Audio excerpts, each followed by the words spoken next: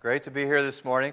I want to have you watch a little video here in just a moment. So I'm just going to talk to you briefly from here, and then there's a little video that will bring some points home that will lead into the message. But first, I just want to say it's great to be here in this beautiful location.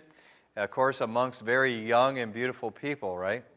So it's great to be here with all of you. Really appreciate Pastor David and his wife Sue and their great hospitality to us.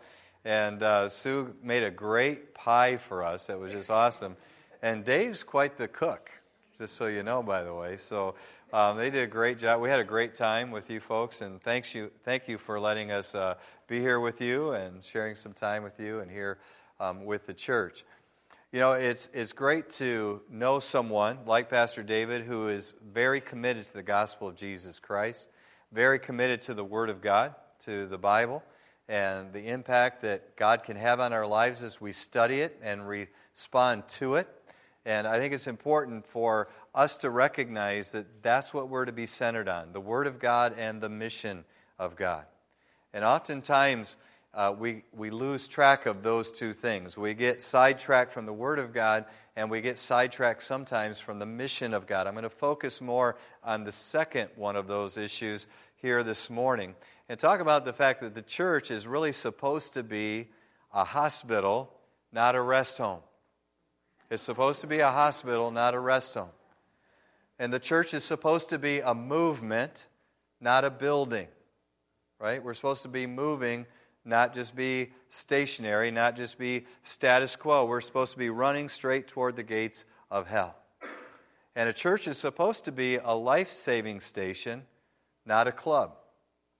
And with that in mind, I'd like you to watch this brief video, and then we'll kind of pick up from there.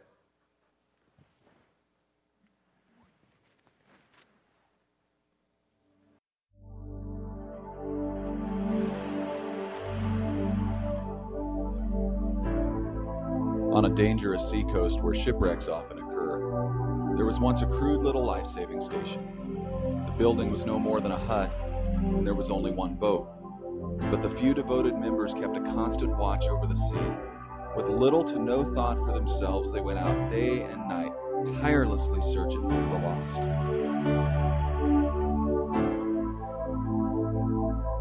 Some of those who were saved and various others in the surrounding areas wanted to become associated with the station and give their time and money in effort to support the work. New boats were brought in and new crews were trained, and the little life-saving station grew. Some of these new members of the life-saving station were unhappy that the building was so crude and poorly equipped. They felt that a more comfortable place should be provided as the first refuge of those who were saved from the sea. They replaced the emergency cots with beds and put better furniture in the enlarged building. Now the life-saving station became a popular gathering place for its members, and they began to use it sort of as a club. Fewer members were now interested in going to sea on life-saving missions, so they hired lifeboat crews to do this work. The life-saving motif still prevailed in this club's decor, and there was a memorial lifeboat in the room where the club initiations were held. About this time, a large ship was wrecked off the coast, and hired crews brought in boatloads of cold, wet, half-drowned people. They were dirty and sick, and some of them were foreigners. The beautiful new club was in chaos. Immediately, the property committee hired someone to rig up a shower outside the club, where victims of the shipwreck could be cleaned up before coming inside. The outsiders made the life-saving station extremely dirty. At the next meeting, there was a split in the club membership. Most of the members wanted to stop the club's life-saving activities because they felt that they were unpleasant and a hindrance to the normal social life of the club. But a small number of members insisted upon life-saving as their primary mission and pointed out that they were still called a life-saving station, after all. The dissenting group's members were voted down and told that if they wanted to save lives, they could begin their own life-saving station down the coast. So they did. As the years went by, however, the new station experienced the same changes that had occurred in the old station. It evolved into a club, and yet another life-saving station was found. History continued to repeat itself, and if you visit that eastern seacoast today, you will find a number of exclusive clubs along that shore. Shipwrecks are still frequent in those waters, but most of the passengers drown.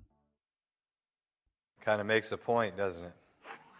I've watched that video a number of times, and it still gets to me. Still gets to me because you see it happen all the time, over and over again. The only way that we can save lives is we have to get out of our comfort zone, and we have to get a little bit wet. The problem is, I don't like getting wet, and I don't like getting out of my comfort zone. I don't know about you, but even after 30 years of ministry, I would still rather stay in my comfort zone. I'd rather hang out with people that I know and people that I get along with. I'd rather hang out with people that I feel comfortable with. And to be quite honest, I'd rather do what I want to do when I want to do it. I mean, if I just had my way, that's who I would be, and that's what I would do. And so I have to make a conscious effort to get out of my comfort zone and to cross over and engage with people that maybe I don't know very well, or maybe even people I don't like particularly well. I remember one of the first big crossovers I had to make. I was in junior high school. I think it was 7th grade, maybe 8th. And I was raised Episcopalian. Some of you won't know what that is. That's okay. It's kind of the ugly stepsister of the Catholic Church. But I was raised Episcopalian. And so I didn't come to Christ till I was 17. And when I was in junior high, I went to this big, huge public junior high school. Had about 500 students in my grade. We had 6th, 7th, and 8th together, so there was about 1,500 students. And they had dances, boy-girl dances in junior high, if you can imagine. And so, my parents, they were good parents, good people, still are today, but they let me go to this dance. I look back at it now, I think that's just kind of craziness. And we went to the dance, and it had a huge dining hall. I mean, like 4 times the size of this room, if you can imagine, for a school that size. And when you went to the dance, it was funny because on the one side of the room were all these pretty girls.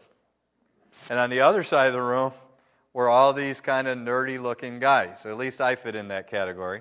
And in between was this vast expanse, right? And what you had to do, you spent the whole time sweating under your armpits, trying not to show it, thinking about, crossing over that great void, that vast expanse, because everybody knew as soon as you start walking over what was coming. They knew that you were going over to ask somebody to dance. They also knew what her response was because they could see you walking back with your head down, empty-handed. I had some practice at that in case I didn't make the point. But the whole point of that is that it's hard to cross over, isn't it? It's hard to cross over a void when we're uncomfortable. We all fear the crossover. I want to give you a definition of the crossover for our purposes this morning. It's leaving our comfort zone to make a relational connection, especially for the purpose of sharing Christ. Okay, so it's leaving our comfort zone to make a relational connection. It's leaving our preferred environment to reach out to somebody we don't know, or at least don't know well.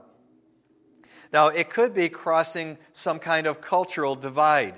Just like that big cafeteria, there was this great big divide. There are cultural divides, sometimes even within a church, but especially between the church and its culture. Maybe it's somebody with different values than you have. You ever meet somebody who has a different value system than you?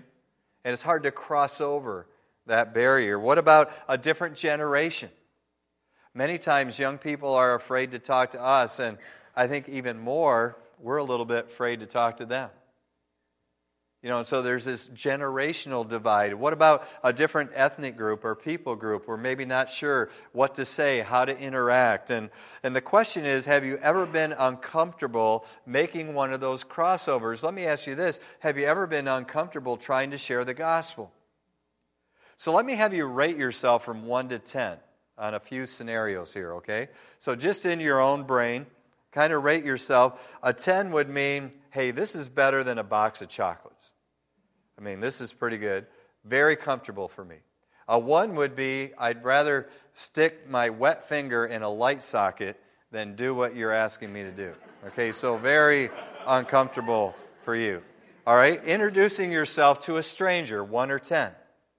Introducing yourself to a stranger. How about this one? Sitting next to someone new at church.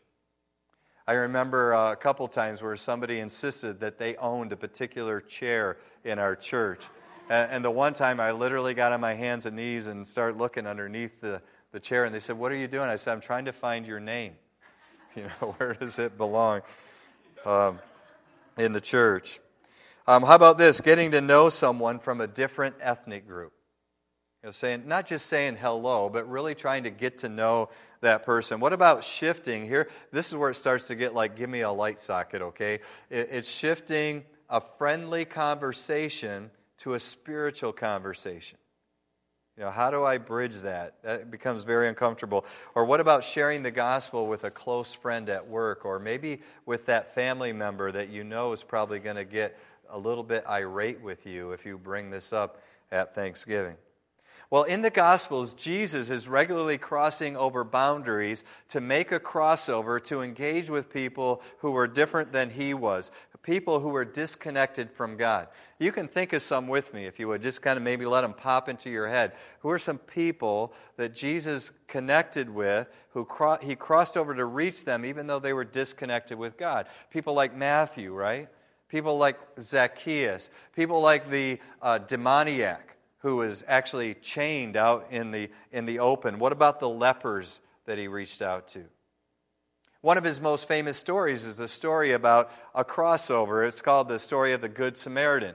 And there's these two religious guys who love to go to church, but when they had the opportunity to cross over and help somebody in need, what did they do?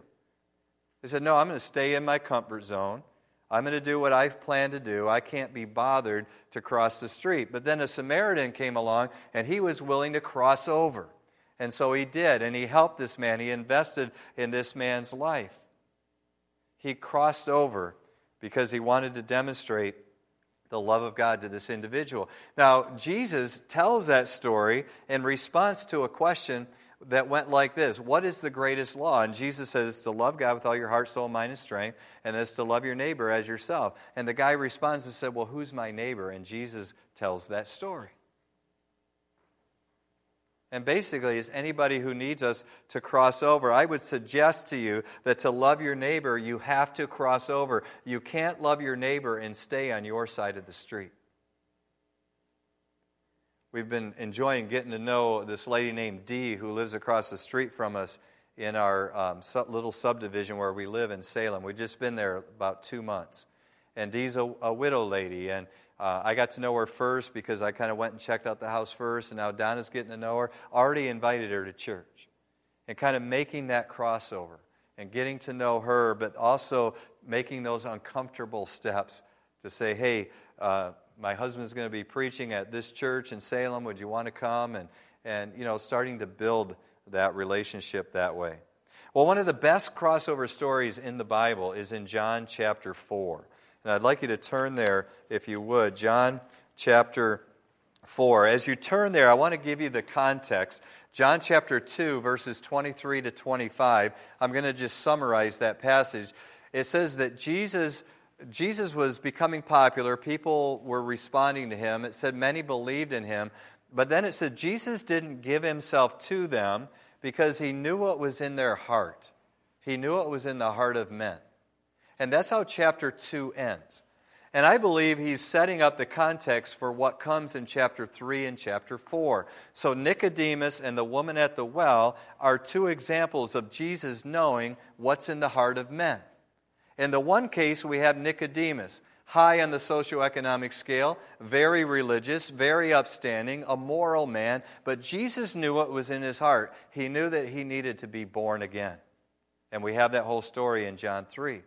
In John 4, interestingly enough, we go to the exact opposite end of the spectrum, to a woman who's living in sin, been married 5 times, not really religious much at all, at the total opposite end of the socioeconomic scale. And Jesus also knows what's in her heart, and that is that she needs to be born again.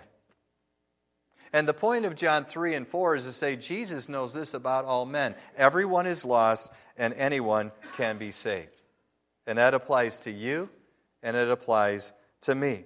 So with that as a context, we kind of get into the detail. John chapter 4, verses 4 to 7. It says, "Now he had to go through Samaria. So he came to a town in Samaria called Sychar. Jacob's well was there, and Jesus, tired as he was from his journey, sat down by the well." It was about the 6th hour. We'll come back to that in a moment. When a Samaritan woman came to draw water, Jesus said to her, "Will you give me something to drink?" So we see here, Jesus had to go to Samaria. It was urgent. He had a divine appointment with a woman, a Samaritan woman, that was going to become a catalyst for the gospel, that was going to share the gospel with many others. And so Jesus sits down, and when she comes onto the scene, he initiates the conversation. He doesn't wait for her to talk. She probably never would have. But he initiates the conversation. He asks the first question. And it's interesting to look at her response, because basically what she's asking him is, why would you cross over a cultural barrier to talk to me? Look at what she says. "You are a Jew, and I'm a Samaritan woman. How can you ask me for a drink?" And then we have this little commentary from John that, hey, Jews and Samaritans didn't really get along too well. And so she wants to know, Jesus, why are you crossing over this cultural barrier? And I think she's wondering, is this another man who just wants to use me? That's what most men did with this woman. Or is this another Jew who wants to condemn me? Because that's what the other men did. If they didn't want to use her, they wanted to condemn her. Well, Jesus responds and says, look, I'm crossing over because I have something for your benefit. Look at verse 10. He said, look, if you knew the gift of God and who it is that asks you for a drink, you would have asked him, and he would have given you living water. He goes on in verses 13 and 14 to say, everyone who drinks this water that is in the well, they're going to be thirsty again. But if you drink the water I give you, you're never going to thirst. Indeed, the water I give will become in him a spring of water welling up to eternal life. In other words, what he's saying is, I'm not crossing over to get something from you. I'm crossing over to give something to you. I want to do something for your benefit. And you want to tuck that away. I think it's part of what we need to do when we cross over, to help people see we're not crossing over so that we can say, hey, look at me, I won someone to Christ. We're crossing over because we want them to experience new life.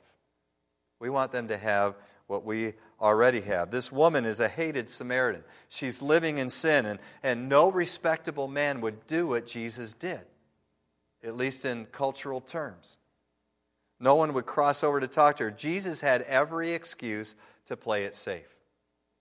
And sometimes that's what we do. We make excuses to play it safe, but instead, he crossed all the barriers that he needed to cross to share with this woman the gospel. To say, look, there's a hope that you don't know about, and I want you to have it. He wants to give her a new life. In his view, there shouldn't be any barrier to the gospel. There shouldn't be any barrier that gets in the way of God's love. Now, you'll notice the woman tried to avoid people because of her sin. We saw that already. She was coming at the 6th hour, which was just an odd hour to come in their culture. She did that on purpose so that she would miss the other woman of the town. There basically was boundaries she didn't want to cross. She didn't want to talk to certain people. And you know what? There were boundaries her neighbors didn't want to cross. They didn't want to talk to her either. They didn't want anything to do with this scum of a woman. But Jesus crosses over her discomfort, and he brings her back to her real need. It's very interesting. He basically says, look, you don't want to talk about this, but we need to have a conversation about your life. So he says, go call your husband and come back. Doesn't seem like a very damning question out of the gate, but it becomes that because she says, I have no husband.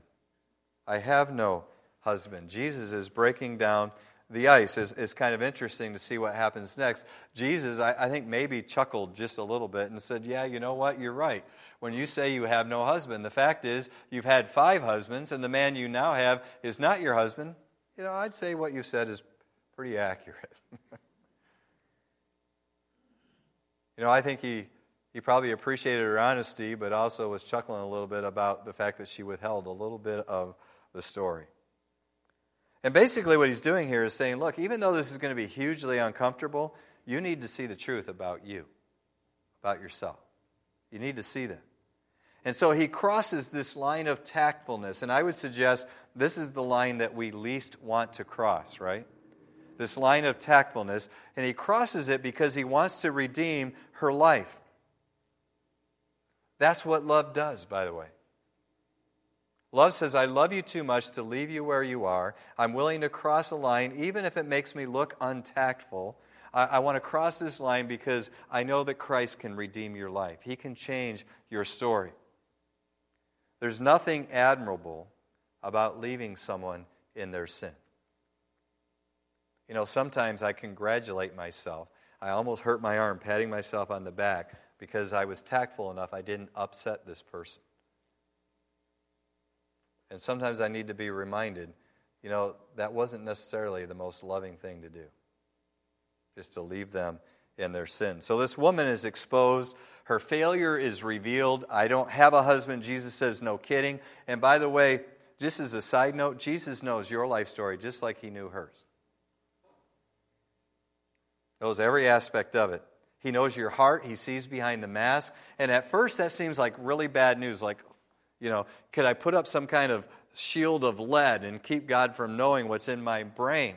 But it's actually really good news because in spite of the fact that he knows your story, he still wants to redeem it.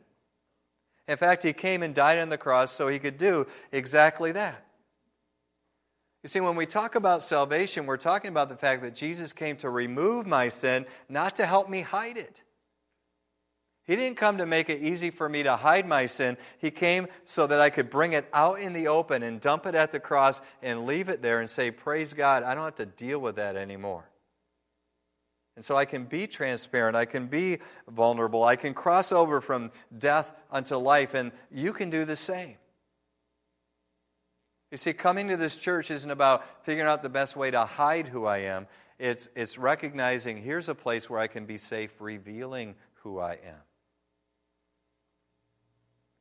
And I'm going to be loved in spite of my sin, not when I get rid of it. And they're going to help me come to Christ. Well, it's interesting, when things became uncomfortable, this woman did what most people do. And some of you will chuckle because this happens to you at work.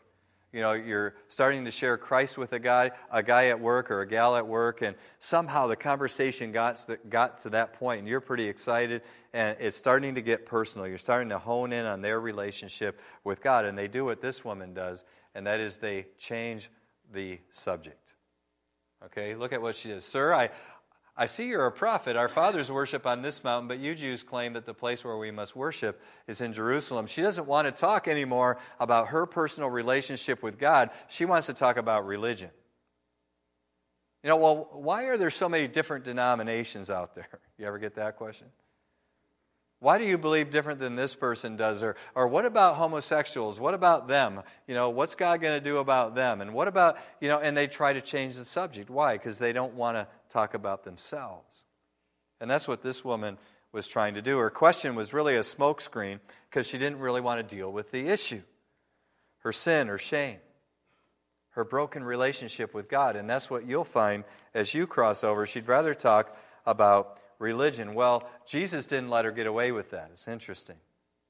He doesn't let her get away with that, and he crosses a major line here. This is the line that you dare not cross in the United States of America in 2015. You better not cross this line. It's probably going to cost you your job. Okay? In fact, it does cost Jesus his life even back then. But Jesus declared, believe me, woman, a time is coming when you will worship the Father neither on this mountain nor in Jerusalem. Look at this next statement. You Samaritans worship what you do not know. You're a bunch of spiritual ignoramuses. All right? He didn't say it that callously, but we worship what we do know. Why? For salvation is from the Jews. We know truth that you don't know. And then he goes on to say this. Yet a time is coming, and now has come, when true worshipers will worship the Father in spirit and in truth, for they are the kind of worshipers the Father seeks. God is spirit, and his worshipers must worship in spirit and in truth. He crosses the line from tolerance to intolerance and from pluralism to exclusivism. And he says, look, there's one way. and you don't have it right. You're on the wrong path, and you need to get on the right path. The answer is not mere tolerance. The answer is love. I mentioned in Sunday school, I have a friend from high school. His name is Dave. He lives in Denver. And Dave's a homosexual. And he's been living that lifestyle for a long time now. And we have some interesting conversations, especially over Facebook. And it's been interesting. Sometimes it's on his wall. And, I have a whole gang of people ganging up on me. And sometimes it's on my wall. And it's interesting even to see how some of the Christians that I know join in that conversation. But Dave's big issue from the very beginning is that he wants me to be more tolerant. And I said, Dave, I'm not going to become more tolerant because I don't tolerate you. I love you. I love you right where you are for who you are. That's never going to change. I don't care if you come to Christ and reject homosexuality. I'm not going to love you any more or any less. I love you as much as I can right now. That may seem odd to you, but I think that's what Jesus would have me do. Is love him right where he is. He knows the truth. I tell him the truth. I cross that line. When I do, it becomes very uncomfortable. Sometimes he uses unbelievable language to express his displeasure with me. He is very articulate when it comes to the art of profanity. Okay? But you know what? It's worth it. I've had probably 5 or 6 times when Dave has said, why don't you just unfriend me? I said, Dave, I already told you I'm your friend for life. You can unfriend me if you want, but I'm still going to be your friend. And so it's been interesting to watch that develop. I told Dave this. I said, tolerance is a cheap substitute for love. Now, if you don't think that's the case, I want you to imagine that I write this Valentine card to my wife on February 14th. Here it is. My dearest wife, I tolerate you more than you could ever know. All right. It gets better. I have tolerated you from the first day I saw you. No one tolerates you more than I do. Can I tell you something? My wife would never tolerate that. She would never tolerate that. And here's the point I want you to get. Jesus is not just tolerating this woman. He's entering her story so that he can love her and reconnect her back to God. And the only way that it can happen is she has to get real with God. He has to cross this line of tactfulness. There can't be charades. There can't be masks. No more excuses. No more blame shifting. She has to own her stuff in spirit and in truth. That's what it means. Honestly and wholeheartedly. It has to be genuine. The same thing is true for you. It has to be genuine repentance from your heart, owning your stuff, no excuses about how your parents raised you. It's on you, what you've done with your life, and you come to God and say, you know what, God, I've trashed my life. I didn't mean it to go this way, but it's there. Will you clean up my mess? I can't do it myself. Only Jesus can make me right. That's the gospel. This is the key issue. The only way she can cross over to a new life is to make it personal. She has to come clean with God. And the same thing's true for me and for you. And I'll just throw this out there. Have you ever come clean with God? No baloney, just God, you know what? This is the truth about me. Well, she's not quite ready to cross that line. And she has one more objection, and really it's just procrastination. She tries to delay the decision. She says, well, I know that Messiah is coming. When he comes, he'll explain everything. I'll just wait for him. Boy, does she have a rude awakening. Jesus responds, I'm him. I am, important that he worded it that way, I am he. Lady, this is the moment you've been waiting for. This is your moment of truth. Well, had to blow her mind. She had to be shocked, surprised. But she's not the only one surprised. This is where it gets interesting. Not accidentally. There's nothing in the Bible by accident. We get the side story comes in. Now, the disciples, they're surprised to find him talking with this woman, but no one dared ask him about it because they were just kind of afraid. I think they knew they were going to get some kind of instruction if they questioned him, and so they didn't. But they can't believe that he crossed over. Now, that begs the question, how could they be surprised? They were his closest followers. They're in the inner circle. They'd seen him crossing over and over and over again, right? So why were they surprised? I think because they had the same struggle we have. They lost sight of the mission. They had become inward arrow focused instead of outward focused. And that's exactly what happens in churches. I pastored at the same church for 21 years, and I can tell you the greatest amount of energy I had to expend, and David, I don't know if this is true for you here, but for me at Lakewood Park Baptist Church in Auburn, Indiana, the greatest effort I put in was in helping to keep the arrows out, instead of always pointed in. We had so many programs going on. We had men's ministry that was really quite good. We had a women's ministry that was fantastic. We had a great women's ministry director, two of them during the time I was there. They both did a fabulous job. You know, you have youth ministry, Bible studies, you know, ABS as we call them, adult Bible studies on Sunday morning, worship services, you know, community outreach events and whatever. And it can be so easy to get caught up in all these things that are happening. We had a Christian school, and that absorbed a lot of our time and energy, and it's very easy for the arrows to go like this, right? And that's why I showed in Sunday school that it takes 70 adults to reach one adult for Christ in an established church, where it takes 3 adults to reach one for Christ in a new church plant. Because those arrows come inward. And I think that's what happened here. Churches are supposed to be marching toward the gates of hell, not away from them. Well, the disciples are shocked at the boundaries that Jesus crossed. I think they would have been more shocked if they knew the boundaries that the woman was crossing. Look at what happens here in John 4:28. She leaves her water jar. I think is significant, a change in her value system. The woman goes back to the town and talks to the very people she was trying to avoid. And she says, "Come, see a man who told me everything I ever did. Could this be the Christ?" They came out of the town and made their way toward him. Notice again the change of values. She makes an open and public confession. She engages the very people she was trying to avoid. I think this woman had crossed over. I think somewhere in her, she's converted. And she moves out of her comfort zone to make a relational connection. Exactly what she wouldn't do before. She puts herself in a vulnerable position. And she takes a huge risk. Now, the result is reproduction and multiplication. The gospel doesn't stop with her. Look at what happens as a result. Many of the Samaritans from that town believed in him because of the woman's testimony. So strictly because of her testimony, many come to believe.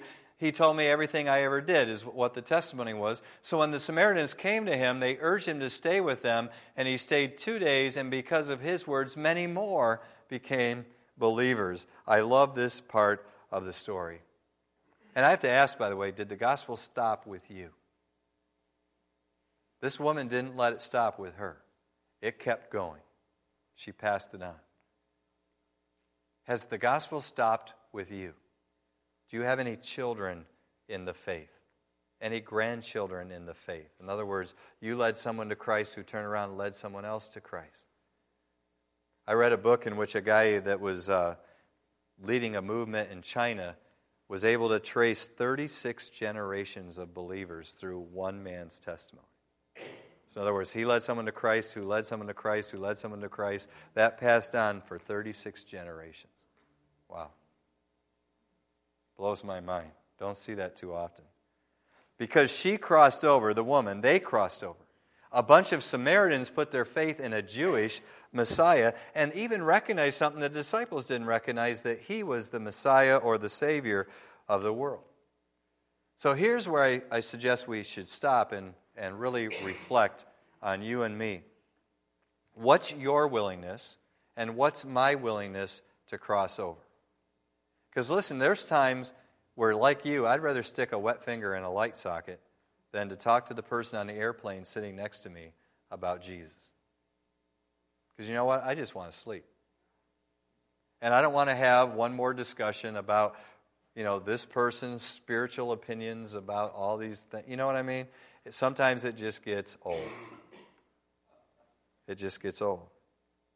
Individually, how willing are you to cross over?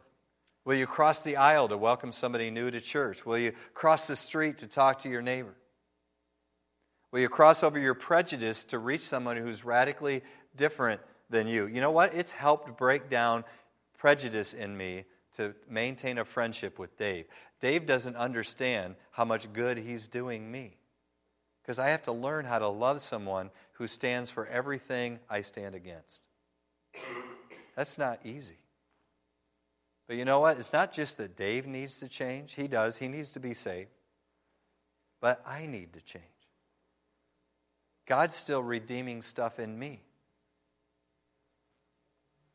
Because, I mean, honestly, there's some people I see, and sometimes it might be a person that I know is gay, and there are times when I'm like, ugh. And I need to deal with that ugh as soon as I feel it. Me and God need to have a conversation, real quick conversation, so that I can be reminded that Jesus died for him or her, just like he died for me.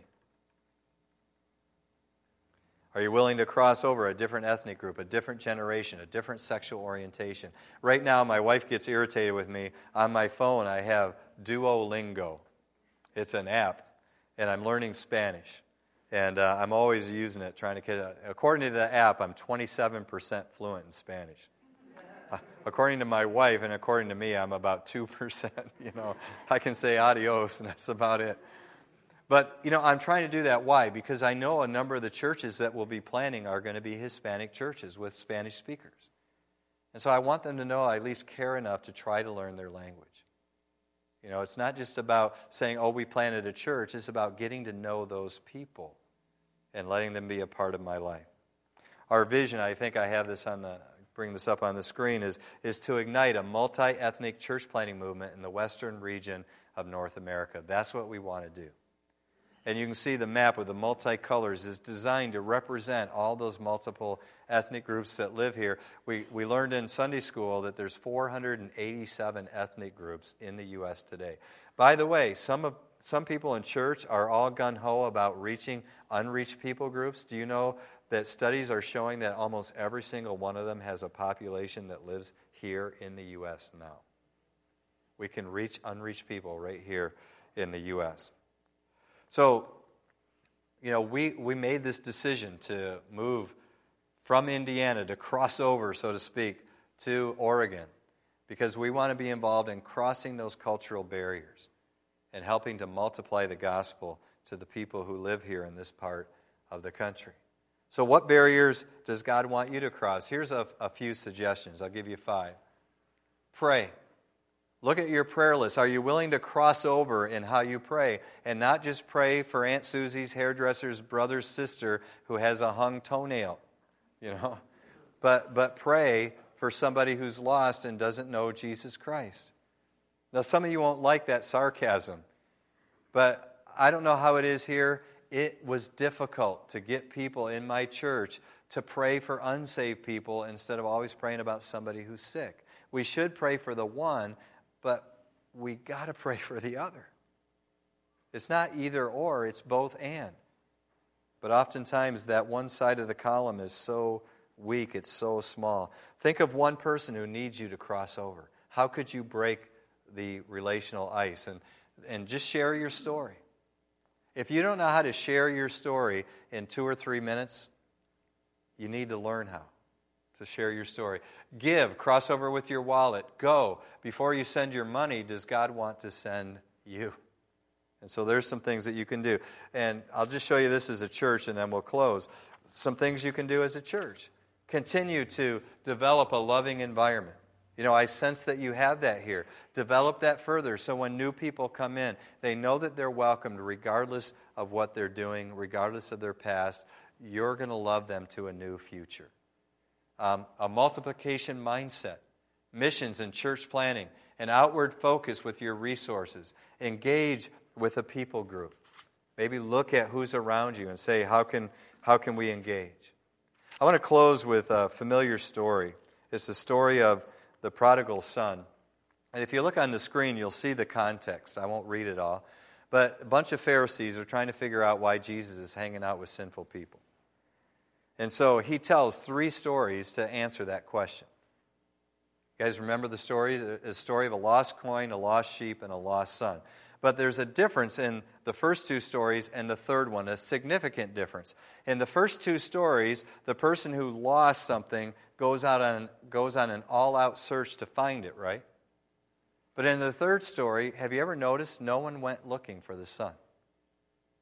And we know it's not the father's issue because the father loved the son and welcomed him home. Well, right in the middle of that story, verse 12, I think we see a key factor. When the prodigal demanded his inheritance, the father, it says, divided his property between who? Them. So he gave all of his wealth to his two sons. So who had the responsibility and the resources to go out and find the prodigal? It was the older brother. And Jesus is telling the story to these Pharisees, and the point is not so much that God loves the prodigals. That's a big part of the story. But the bigger point is you're the older son. The father has given you all of his resources to go out and rescue your prodigal brothers and sisters, and you're sitting on your hands and not doing a thing. And then you get mad when they come home. Now, in 2015, who do you think has been given the resources of the Father to reach the prodigals of the world? I'd suggest it's the church. That God has given us the resources to reach the prodigal. And I would suggest to you further that the quickest way to make a church irrelevant, the quickest way for God to cause God to turn his back on a church is to lose your love for the prodigal. Say, I'm just not interested anymore. I can tell you this, the most satisfying thing you can do as a Christian, if you're dissatisfied, it's probably because you're not reaching out to people. In fact, in this story, in John 4, they come to Jesus and say, do you want something to eat? He says, look, I have things that satisfy me you don't know anything about. And that was leading these people to Christ. But the most satisfied Christians and churches I know are the ones that are doing what Jesus did here. They're involved in reproducing themselves with the gospel. And so Jesus closes, this whole thing closes with Jesus says, look, don't tell me you're going to wait till the right time and then invest in the harvest. Jesus said, look, the right time is right now. The fields are white. And that's why we moved to the western region of North America. We can see the white harvest fields that are here. And we just want to be a part of reaping that harvest. And we look forward to the possibility of doing that alongside of you, if God would be so pleased. Let's pray. Father, we thank you for this story. We thank you that you crossed over to reach down to us. And God, I pray that you'd help us to do the same at work, in school, in our neighborhoods. God, I pray individually and then corporately you'd help us to be about the business of crossing over with the message of hope, the gospel of Jesus Christ. And we pray that many would come to you as a result. We'll give you the praise for it in Jesus' name. Amen.